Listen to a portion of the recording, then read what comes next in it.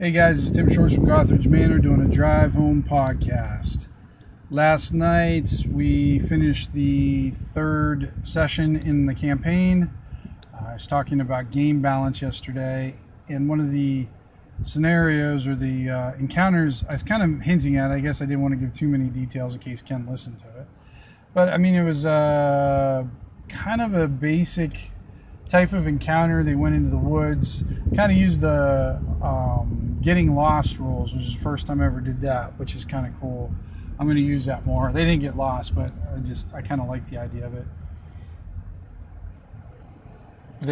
He had himself and 5 other folks. So there was a party of 6 that went in. So they actually got one more guy than from last time. Last session, he ended up getting this elf named Elvar, who basically adopted 3 human children, or not children, but young. They were children when he got them, but now they were grown, and they were going on adventuring. And then he picked up, funny enough, one of my NPC. I do these NPC cards for my Patreon, and I did this one called Brax, and it was this dwarf who was basically banished from his clan, but he was looking for work, and they hired him on also. So they had 6 strong going in. So you had like a total of, let's see, you had a halfling, you had an elf, a dwarf, 2 fighters, and a thief. So a pretty good crew. No spellcasters, but they definitely did well for themselves. So the encounter that they're going to was this runes, and there's a lot of Northman runes in my campaign, and they got a lead on one, and there's a lot of undead involved with these. So they encountered basically 6 regular skeletons, and then there were 2 kind of like what I call warrior skeletons. They had armor, and they're a little bit tougher. They're, instead of 1 hit dice, they're 2 hit dice. And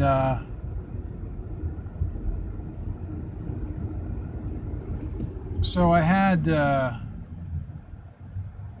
that planned out, and I was using my Roll20, and I actually got to use it well. Used the GM's layer right, figured some stuff out, which is a miracle.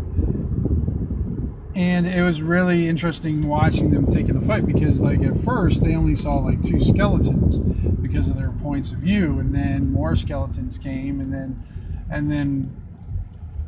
the skeleton warriors started showing up, the 2, and then they got really worried.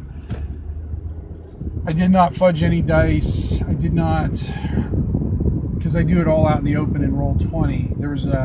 There was one time where one of the fighters could have been killed, but I'm using that rule variant of, shields will be sundered, so the fighter was able to remain alive because of that rule. So that's what's fun about it, because I guess that's a prime example of why I don't like worrying about game balance all that much. I mean, granted, was it that much above their power level? No, not really. But it could have got real bad for them real fast. Especially they didn't have a cleric at all either.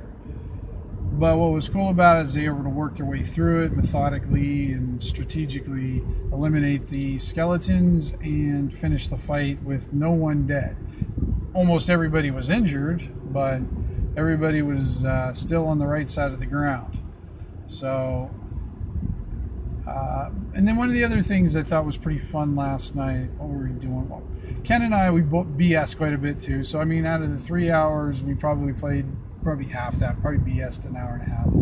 So that is a cool thing. One of the things you can really take advantage of when you're just doing one-on-one. You have more BS time, and you don't have to worry about, other players getting bored. Was just basically the interaction with the NPCs. I'm using Gavin Norman's BX Essentials. Still using the Beck Me books though for monsters, and I've developed these list of NPCs, and some of them I have through my Patreon, through my NPC cards, like Brax was. And it was just fun being able to use those and share those. It actually worked pretty good, because I make these things a lot of times, but I don't get to use them because I don't run games that often. So it was fun seeing it used and then being able to share it with the players, and you got a pretty good kick out of it. So that was cool for me. I mean, just getting the reaction out of it. But so where we left off, though, is they still haven't gone down the stairs. There's some stairs that are barricaded by some pretty good sized monoliths. So he's got to decide whether they're going in with a bunch of wounded people and backtrack, or they're going to go in with a bunch of wounded people. And they don't have a lot of healing. And the way I don't know if for those who don't know, the way you do the rest rules for that, you have to have a complete night of rest. And as far as I'm concerned, that means, you really can't do that in the wilderness. You got to be in a lodgings, and you got to have it, in town somewhere, unless you have some elaborate tent set up. It doesn't mean you can be on guard duty after, 4 hours and then split your sleep or anything. But if you can do that, then you get 1 to 3 hit points back. Plus and then I add the con bonus on that too. So they're not going to be able to recover any hit points out in the wilderness where they're at. The place where it's at is actually only I think it was 2 or 3 hours out of town. So it wasn't too difficult for them to find. Another thing they were able to do, though, on the way there, rolled a random encounter, and it was just a pack of goblins, and they were actually carrying their dead. There was like a stack of dead goblins, but they couldn't figure that one out, so I didn't explain it either.